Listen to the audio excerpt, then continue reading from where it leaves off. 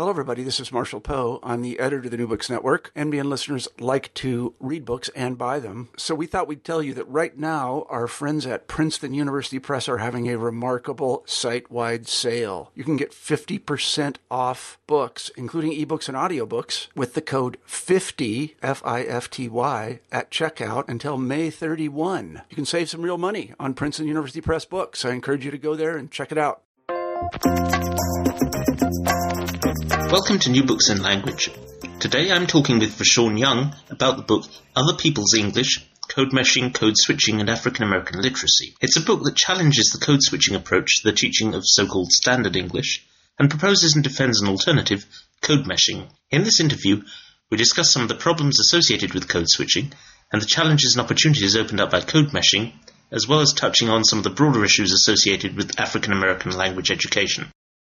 I'm delighted to welcome Vashon Young, aka Dr. Vey, the host of New Books in African American Studies, to talk about his new book, Other People's English, in which he and his co-authors advocate code meshing as an approach to language pedagogy. Vashon, this is a co-written book, but I get the impression that your ideas are somewhat the catalyst for it. Would that be a fair assessment? That is exactly right. The idea of code meshing, which is a neologism of mine that goes back to 2004, is the through line of the book. And this is something which has been embraced by, at least the co-authors, and I feel that they've really taken that idea on board and are applying it in a range of settings. That's right. It might be actually appropriate to define what I mean by code meshing, because it is something that is relatively new, being something that's been used within the recent decade, I should say. But code meshing is an educational term in literacy studies that actually refers to what linguists mean by metaphorical code switching, which is to say this is the blending of two or more languages, language systems or dialects in one speech act. And that's what we mean by code meshing. So blending African American English with standard English, or African American English with academic discourse within one speech act or within one paper. As you mentioned, the idea of code switching as defined in language pedagogy seems to be a rather narrower idea from what linguists or people in linguistics mean by code switching. Do you feel that something's kind of been lost, maybe accidentally or maybe even intentionally, in the transition between disciplines? Definitely. It's interesting that you said that it might be intentionally, and actually, I think so. But I think it's also unintentional.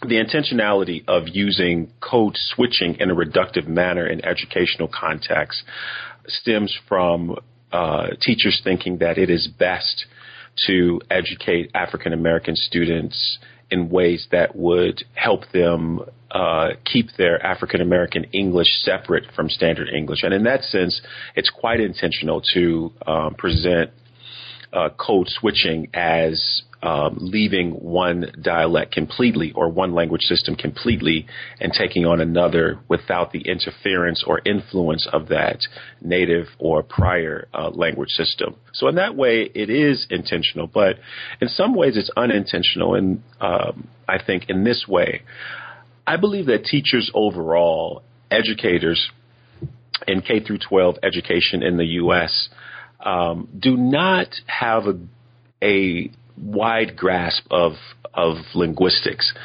As a matter of fact, I don't even think they have a narrow grasp of linguistics. I think the linguistic education of teachers need to be expanded in the K through 12 system. And so I think that when they hear code switching as posited as a pedagogy, that they unintentionally take it up as a linguistic pedagogy, because they're not really trained in linguistics. Even in English language arts education or elementary education, linguistics is probably a secondary, if not tertiary, study to their programs. And the particular way in which you feel that the sort of richness of code switching from a linguistic point of view has been neglected is that the kind of code switching that is practiced in language pedagogy is something which you argue actually reinforces inequality of power and prestige and in some sense embraces that. Would that be a fair summary? It would. As I understand it, and you can correct me if I'm wrong, being a linguist yourself, is that linguists, when they identify language systems, they don't posit one as being superior to the other. That all language systems or languages have the ability to communicate. They all have a range of registers, formal, informal, and middle range. And you can't say that that this language is somehow more effective than another language. However, code switching, as it is adopted and taught by educators, actually do, whether it's intentionally or not, posit one language as better than the other or more superior than the other in certain contexts. So in school context or professional context, teachers often say that standard English, quote unquote, is better or more superior, even if they don't use those terms, than African American English. And it posits inequality of people who are associated with those language systems. So a number of linguists in the U.S. have theorized that standard English is based on the speech patterns and habits of middle and upper class Midwestern white people. And, of course, it goes without saying that African American English is based on the historical, cultural, linguistic patterns of black people, primarily in the U.S. And so when you say that in school or in one type of assignment that one English is better than the other, you're actually creating a hierarchy of languages. It's interesting because it's, from a linguistic point of view, it's something that has historically happened, or at least it seems to be an error that people spontaneously fall into time and again, to assume that one language rather than another is the appropriate language for a particular function. But of course, from a linguistic point of view, it's not borne out, except in, if you like, certain very marginal cases where a language doesn't have the vocabulary to deal with a particular area. In this case, we're dealing much more with differences in syntax and morphology, as I understand it. Yes, I think so. But you might have to say a bit more about what you mean by syntax and morphology in this context, because I think that one of the things that I argue is that even on a morphological or syntactical level, that standard English can be blended with African American English because the language systems overlap in so many ways. Indeed, yes, and it's argued in the book, moreover, that African American English has in certain respects more expressive power than standard English. Exactly, yes. That's one of the interesting things about this debate, is that one of the consequences, one of the problematic, if you will, or deleterious consequences of code switching is that for African Americans who do it in academic settings or in professional settings, we argue that they lose a kind of expressivity. They lose a kind of power and effectiveness that they would otherwise have if they were allowed to use African American English in those contexts. We actually state this over and over again and have pointed to others, such as novelist Toni Morrison, who has said that disallowing African Americans from not using African American English actually is a cruel fallout of racism, that the language is much more expressive, and to say that a language that is less expressive, in this case standard English, which is less expressive than African American English, is better, is not a result of effective communication, but a result of prejudice. And you mentioned that it was while you were working as an English teacher that you started to become really aware of that issue, and your thinking developed around code switching versus code meshing. Can you reconstruct any of the sort of development of those ideas? Well, as an African American person myself, I thought that the best thing to do growing up was to do code switching. That is to say, to not use African American rhetoric, use African American speech styles and African American grammar in public spaces. As a matter of fact, I thought that the people who used African American English were ineffective communicators and in some ways bad people. Even though I'm African American myself, I held these problematic, prejudicial views. When I was an English teacher, I noticed that my students, when I taught African American students, were not eager to leave their African American English and to adopt code switching behaviors. But what was interesting is that those students who were eager to leave African American English and to gain a wider and greater facility in standard English, they themselves were unable to completely leave their African American English. And so I saw them struggle with trying to prevent themselves from using African American English, but time and time again that influencing their writing. And in many ways, I thought that influence was much more stronger, much more effective, and more interesting than, in many ways, the dull standard English they were trying to manufacture. Absolutely, yes. I mean, it's obviously common ground to both sides in the debate, if you like, code switching versus code meshing, that ultimately it's very desirable to have people who are able to command a wide range of styles.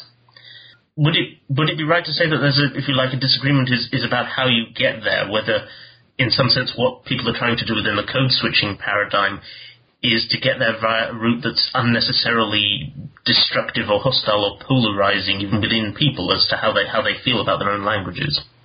I don't think that most people who are code switching advocates, at least not the ones that I have read, the teachers or educational theorists who are code switching advocates actually believe that they're helping students to develop a wide repertoire of styles that they can use effectively in any situation.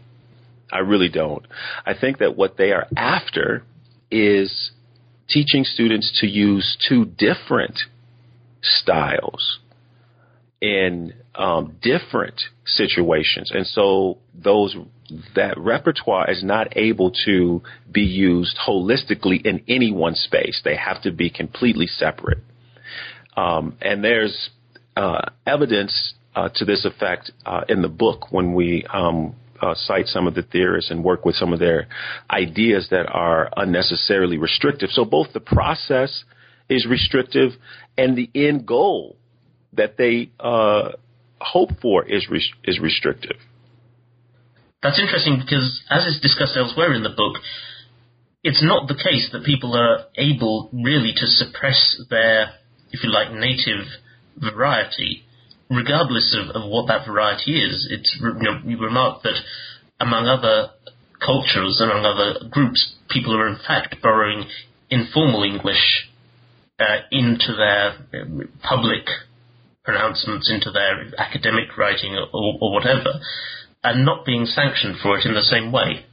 That's right, exactly. So we present in the book that when people from the dominant culture, that is to say more directly, when white people code mesh and borrow African American English in professional and school settings, they do not receive the same consequences that African Americans who are African American English speakers receive when they use African American English. And that's very problematic.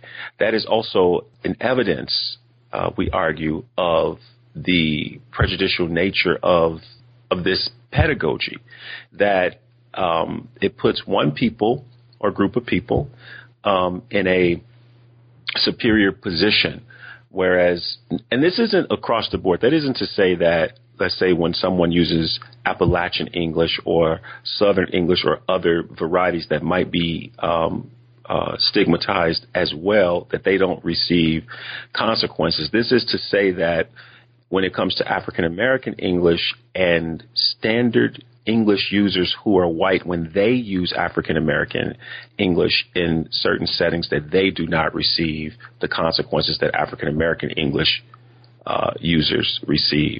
What's more is that at least the linguist who writes in the book, Rusty Barrett, has shown that people often mishear the language that people use when they are raced or gendered in a certain way. So sometimes even standard English users who are African American are often misheard as using African American English when in fact they're using standard English. Now, the point of raising that is to point out that racism and prejudice have a lot to do with the way in which we receive and perceive people's language styles. Is it the case, you think, that when people use the non-standard or perhaps I should say non-prestige variety, do you feel that the way in which people are treated reflects an attitude on the part of hearers toward the language or to the group to which they belong? I believe ethnic or otherwise? It's intertwined, but I think it arises first and foremost from the group to which the language belongs. So African American English is still stigmatized because African American people have historically been oppressed and stigmatized. So I think they are responding to the group, and I think that example that I alluded to earlier, when people mishear the language style of African Americans, even when those individuals are speaking standard English, they're hearing a stigmatized version of language. They are responding to the group or to the racial identity of that speaker as opposed to the language of the speaker. But it also shows that there is an extension from that prejudice against the group to the language of that group as a representation or expression of their culture and identity. Precisely, yes. I mean, it strikes me that it might be the case that, so to speak, people who already have sufficient power, in a sense, who already have sufficient clout in the system, can borrow as they please and, to some extent, confer prestige on their choices by the fact that they choose them. Yes, but in this instance, we're speaking of individuals who are in a dominant or mainstream group, or do you believe that even African Americans, middle class African Americans, so to speak, can do the same thing? Well, I don't really have a view. I mean, I was going to ask you. Two examples of political uses are discussed in the book. One from Senator Chuck Grassley, and another reference is made elsewhere to President Obama's speech patterns, his rhetorical choices to some extent.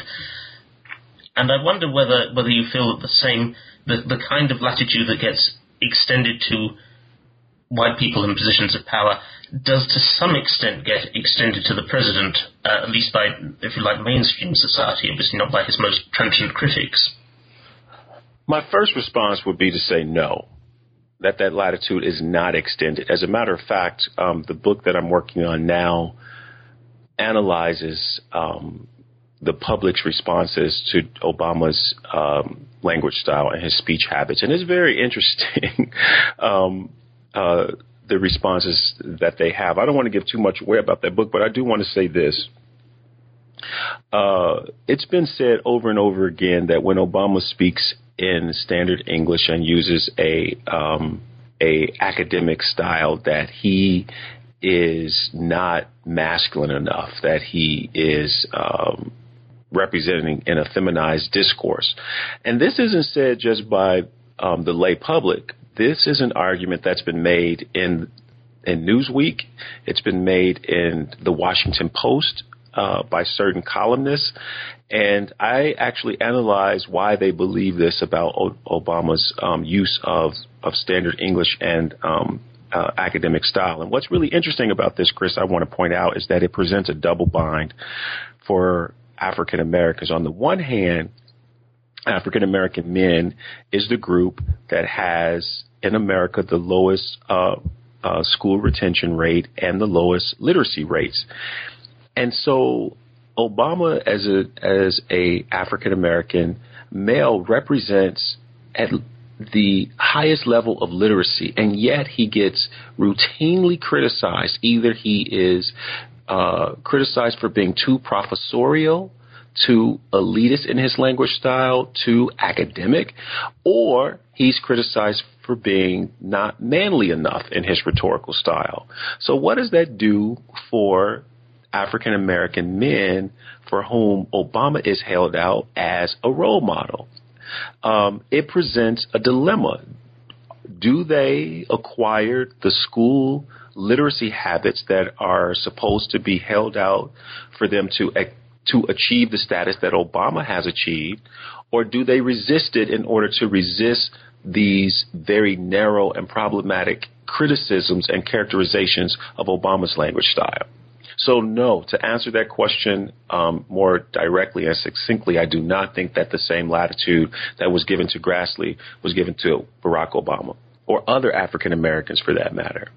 No, it's a fair point. I hope you don't mind me asking. I mean, it's something that sort of struck me as maybe the ultimate demonstration of how far this prejudice is going to extend, so to speak, would be that if people find that their president is not speaking in a manner that is becoming, because even his prestige as an individual is not sufficient to license these usages. I agree. Even though he uses African American English all the time, but it's often ignored, and there are reasons for that. Another linguist who I read a lot and admire, Rosina Lippi-Green, in her book English with an Accent: Language and Discrimination in the U.S., actually analyzes the 2008 campaign strategies of the Republicans and analyzes some of the revealed memos about how to profile Barack Obama as elitist and so forth, and why his African-American English is often ignored because it goes against the elitist profile that was part of the counter strategy, even though he uses African-American English often. But on the other hand, Michelle Obama, as a frequent user of African-American English in public, hers has been presented more publicly and more frequently. But what has happened is, and this was in the first campaign and a little bit in the second campaign, in the 2012 campaign, is that she was profiled as the angry black woman. And her discursive style was used as evidence of that. Yes, I think it's a rather dispiriting story one way or another. I won't make you spill the entire contents of your next book, because there's so much more to say about this. I mean, it seemed to me, for one thing, that the arguments that you're putting forward for code meshing as a strategy apply, well, not only to Black English in the US, but also to any situation in which different varieties of language, particularly ones where there are different power associations and different prestige associations, come into contact.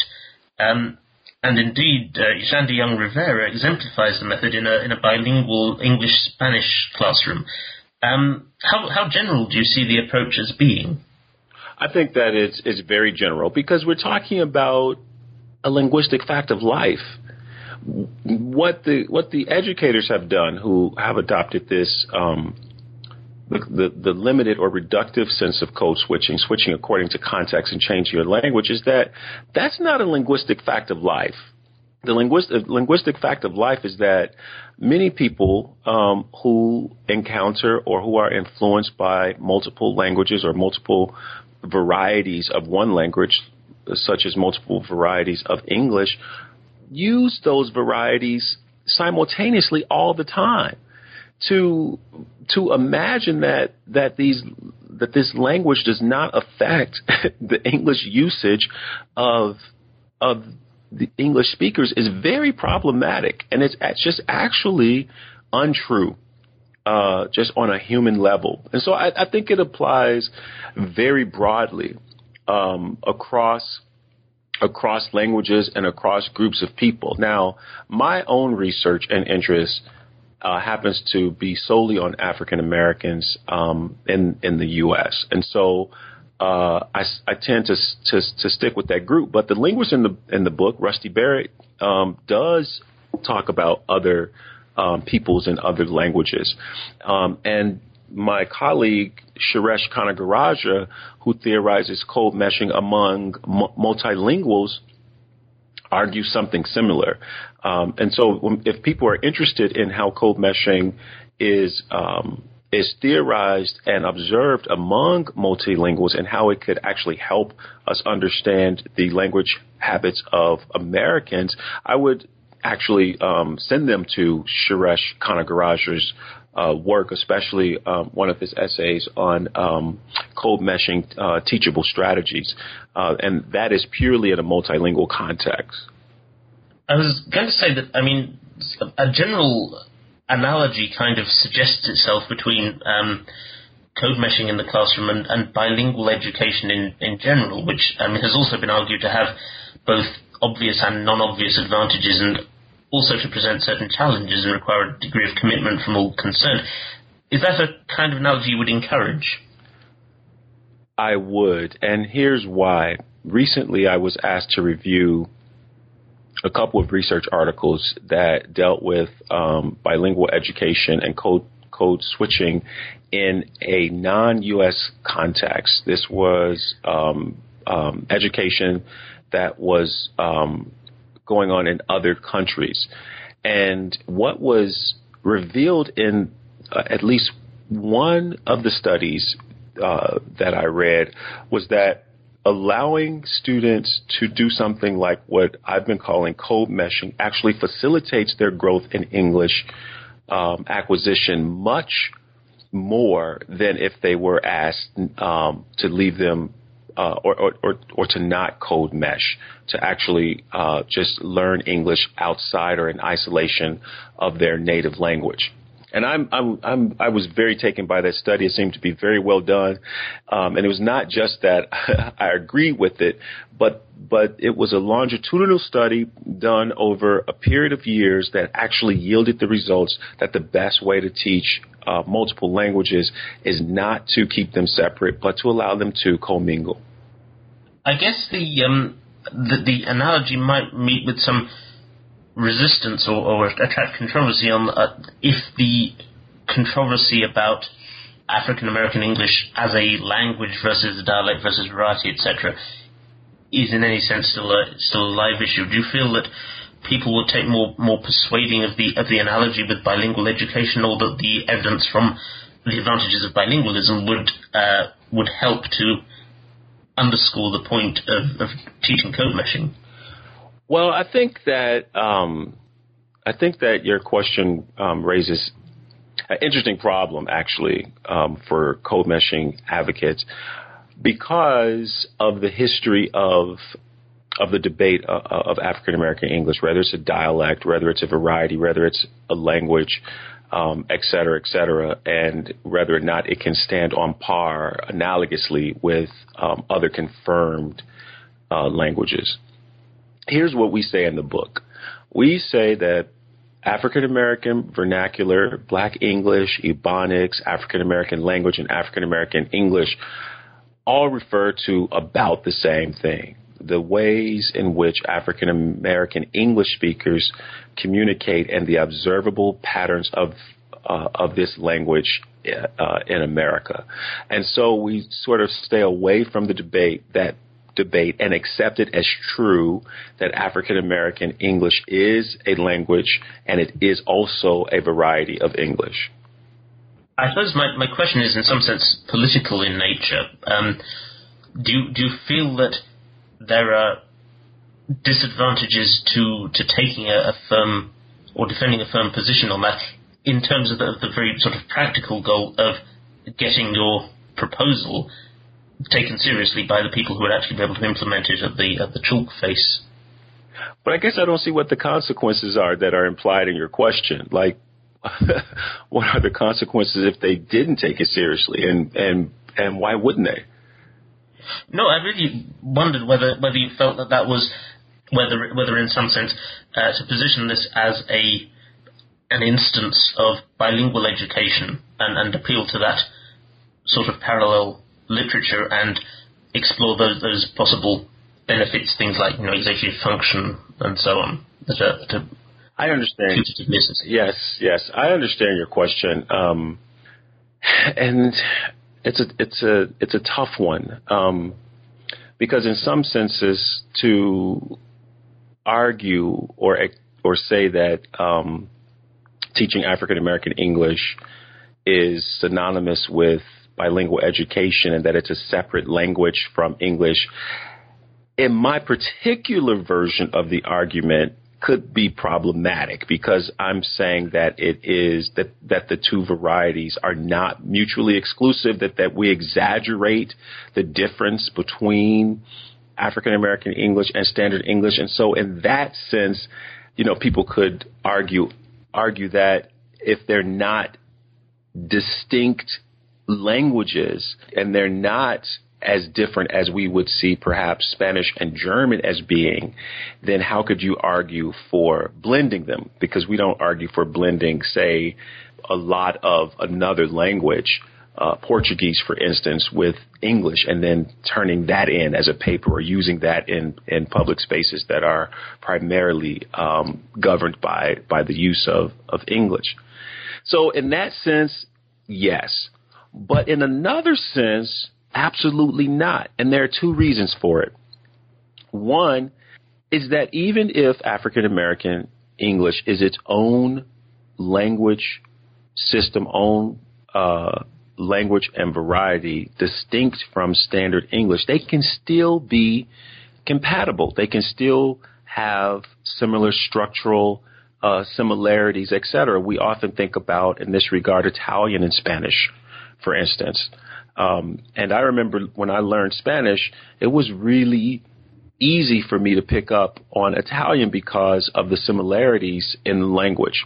They're not completely the same, but there is a lot of overlap. And I sort of think about, in a bilingual sense, Standard English and African American English as operating along the same paradigm. But then there's one more thing to point out. The research is growing on the mutuality between languages and the ways in which multilinguals communicate with one another. So we often think of bilingual education as people who are learning to change according to context, again, like code switching. So I'm going to use one language here and I'm going to learn another particularly distinct language to use in other settings. But the emerging research on multilingual communication is how different language systems and terms, ideas, vocabularies often intermix among multilinguals, that the idea of take up is much more effective when talking about multilingual discourse than error, for instance. So if a group of multilinguals are having a conversation and one of them uses a term or a word or something from a specific language that is not taken up by the others in the group, then that is an instance of what we might think of as error, but not error in the sense that it's wrong, but just in the fact that it wasn't taken up. And that doesn't mean that what wasn't taken up won't be taken up later. It's just dropped for the moment or in this particular communicative act. And I think that that's much more of a resilient theorization of the way in which communication happens across languages. And so in that sense, when we think about pushing the paradigm of bilingual education, maybe we should think of it instead as multilingual education instead of just two. Absolutely, yeah. It strikes me a related point is that, as is I think also discussed at various points in the book, there is this high level of mutual comprehensibility, not least because the mainstream culture has so much influence from African American English in it that, to a large extent, and particularly in a broad international context, it is inevitably going to influence the standard language, and in some sense arrive in the prestige form by stealth, if not necessarily for the benefit of the people who speak it. Absolutely, absolutely. And as a matter of fact, even though when I have conversations with people, I often refer to my understanding of sociolinguistics, I should definitely say I'm not a linguist and I'm not a sociolinguist either. I read in those areas for the purposes of making this argument and understanding the function of language, but it's not an area of training. What is an area of training of mine is on race and race relations. And so when we talk about the ways in which the language of a oppressed people, African American English, for instance, even though it is broadly a part of standard English, I have to ask the question as a African American studies scholar: why is it that those features of African American English and its influence of standard English is not broadly recognized or accepted or praised, when in fact African American English rhetorically helps the effectivity of standard English?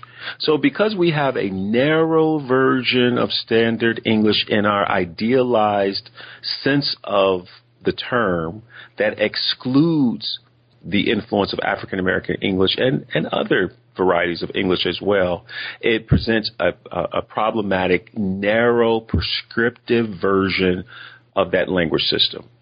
I guess a point that you make on that is that to some extent the perception of African American English is that it gets compartmentalized and treated or acknowledged as being suitable for particular purposes, like, for example, in music, and yet doesn't get used in, so to speak, serious discourse, because people have been trained in this pure code switching paradigm and tend not to, with a few pretty notable exceptions, tend not to mesh. That's or they tend not to acknowledge that they're meshing, or they tend to try to reduce the meshing.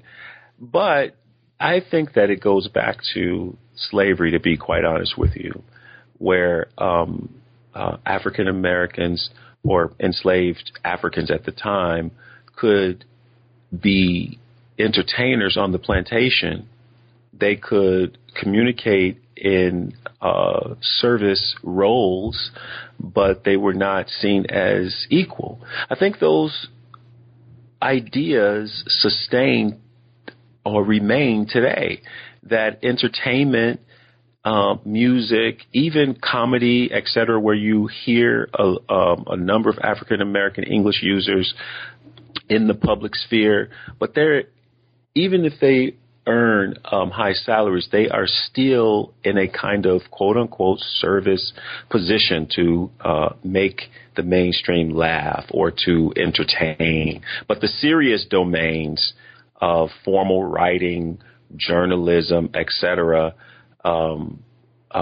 it is argued by educators that those spaces do not accommodate African American English, but in fact they do, as I point out in the book and show examples of where this actually happens quite routinely, more routinely than we want to give credit to or acknowledge, that African American English is part of the growing culture of literacy in America, and is often used to compose in very serious prose. So it's not entirely true that it's just a few isolated cases where African American English is used in these serious spaces. It's actually more widely used than we recognize. That gives me a chance to ask a question which I wanted to about if you like, the domain of that code meshing, which is that, well, you and many other scholars in African American studies are pushing code meshing very firmly into the academic domain.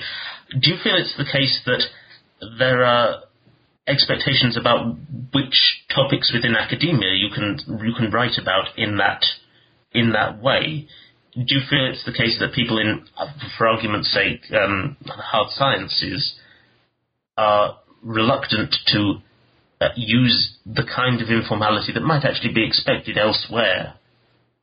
That's a great question. I mean, that's an awesome question, because it might seem to be that academics in the humanities, for instance, in English or rhetoric, or even education,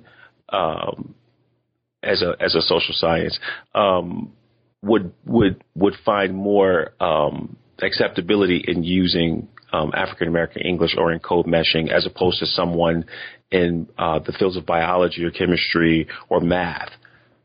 That's beyond the scope of what I've studied so far, but I do want to point out two things that are suggestive of a response.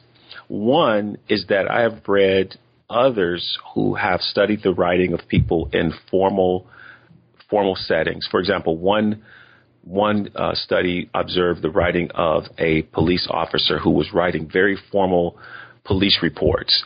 And he often used his own style. He often used African American English. And when asked why he did that, he said because it sounded better. And his reports were not sent back to him. He was not asked to revise. He was a very successful person at his job and highly liked and praised.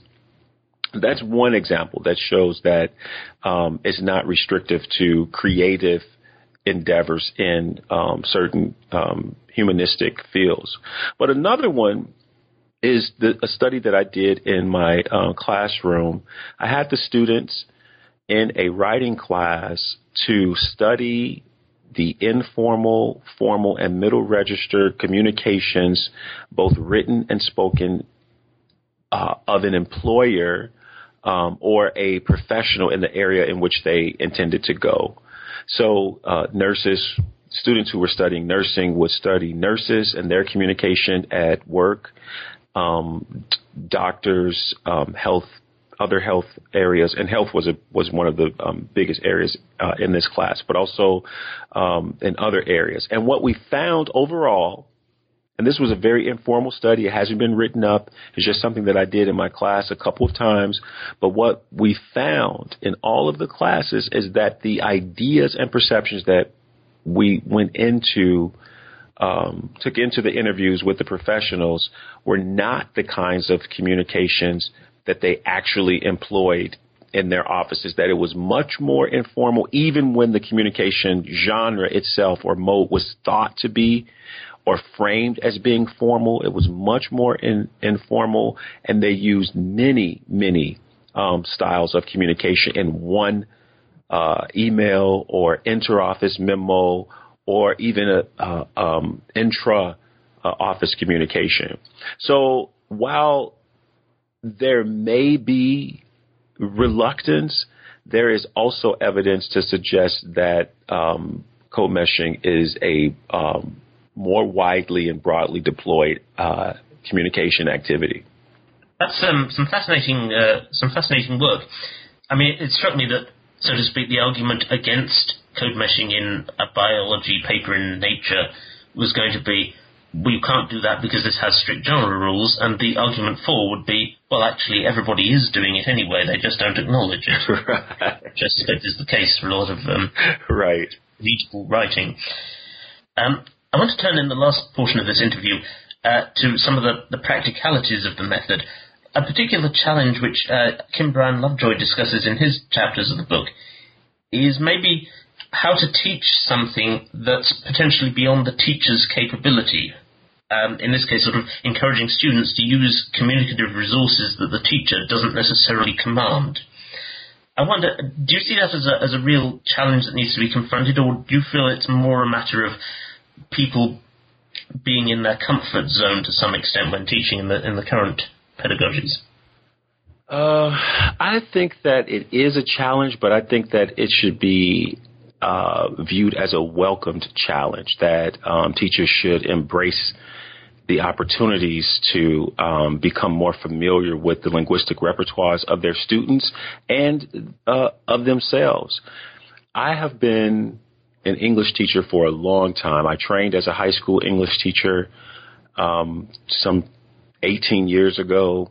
And when I taught high school, it didn't just come trippingly off the tongue. And that's not just because I'm African American and have African American English in my background. That's because no English teacher that I know of can just teach the language without reference to some academic material, without a textbook, without reminders of what an object pronoun is or subject pronoun and whether one can be the subject of a sentence or not, that these things we do remember, but we often need refreshers, reminders, etc. So teaching is not a static activity.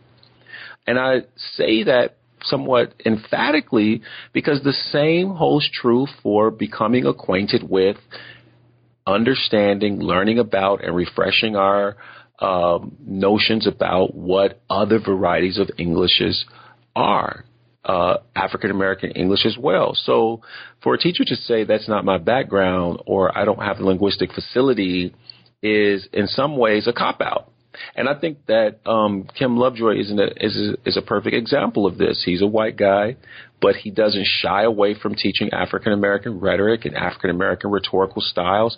And while some of those styles are not native to his own language and that he would not probably ever use, he doesn't say that I'm not going to ever use it. It's always a possibility that these can become a part of his discursive styles as well. And that's something that I think teachers who are interested in adopting the pedagogy and also the ideology should embrace. Yeah. I mean, it's definitely my impression from what's said elsewhere in the book that there's work to be done in broadening the understanding of the rules of African-American English. I mean, right at the beginning of the book, Rusty Barrett gives this example where he cites instances from Catherine Stockett's book, The Help, which garnered acclaim for its portrayal of African-American English, but is actually wrong in the sense of failing to abide by the grammatical system of that language. Right. So obviously it's quite a challenge even for literary critics to know whether somebody who claims to be writing in a different variety is actually getting it right, even in an appropriately relative sense. That's right, and that's one of my favorite examples in the book. Because he phrases it in a very interesting way to say, how is it that a white female who gets African American English wrong gets praised for it, but an African American who uses African American English correctly gets criticized for it? I think that's an awesome way to present the paradox that we're talking about. You're pointing out that example in connection with what we had just previously talked about. It's interesting because Rusty Barrett himself is white from the rural working class, but yet is the linguist that's pointing out the patterns of African American English and has a depth of knowledge in it. So it's not African-American English and knowledge of it is not essentialized to one group of people, that, it can be understood by multiple groups and even used by people who are not African-American. And increasingly is. But I guess from an academic point of view, is something that people are going to need to work on to take full advantage of the opportunities that you're describing. Right. Exactly. On a practical note, what would you like to see happen as a consequence of this book being out there? There are two things that I would like to see. I think that more work needs to be done in classrooms on code meshing. That is to say, there needs to be more evidence, more explicit evidence of teachers consciously learning about and understanding and using the rhetorical power of African American English in standard English context. That is one thing that I definitely would like to see. The other thing I would like to see is a reduction in the prejudice against African American English and African Americans. That reduction in prejudice would mean to me that African American English users in the public sphere, in professional settings, and in academic settings would not be stigmatized. And those people would not face consequences for using that language variety. Is your work going forward focusing in support of those goals, or do your immediate research priorities take you elsewhere? My immediate research dovetail on the idea of code switching, but actually how it affects African American men from a gender perspective. So in the book that I referenced earlier that I'm working on, I only mention code switching in the chapter in which I'm talking about Barack Obama, but I enlarge it beyond grammatical features, and it's more in the realm of rhetoric and how the rhetorical use of African American English is actually a gendering mechanism for black men. But that said, I am working on developing a more large-scale, somewhat social scientific study of multilingual users of code meshing. And I want to study both in speaking and writing how multilinguals use code meshing and whether or not it facilitates the goals of university learning better than code switching or isolated training in just strict standard English or what we understand as the English language. So that is a more a large-scale study that I have not embarked upon because I'm creating a team of individuals to help design the study and then to execute it. And it will be a longitudinal study over the course of a couple of years.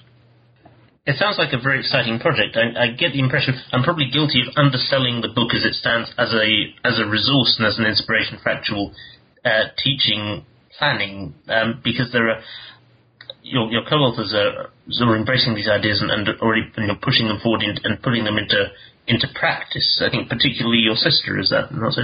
That's right. But you are correct also in that the book is largely ideological. Those chapters on pedagogy are serving the ends of saying primarily that code meshing is valuable, is viable, it should not be restricted. Even the college teaching section, which looks at Kim Bryan's classrooms, they're not templates for what to do in a classroom, but they are models of what has been done using code meshing. And they're supposed to sort of persuade individuals that, yes, I can do this in my classroom. Well, I hope that I hope people will suitably be persuaded, because I'd be very interested to see the effect of this over a much wider domain of application. I have to close now. Thank you so much for your time and for sharing with us those very interesting ideas. Thank you. I really appreciate it. Thank you, Chris. I've been talking with Vashon Young about other people's English, code meshing, code switching, and African American literacy. This is Chris Cummins for New Books in Language saying thank you for listening.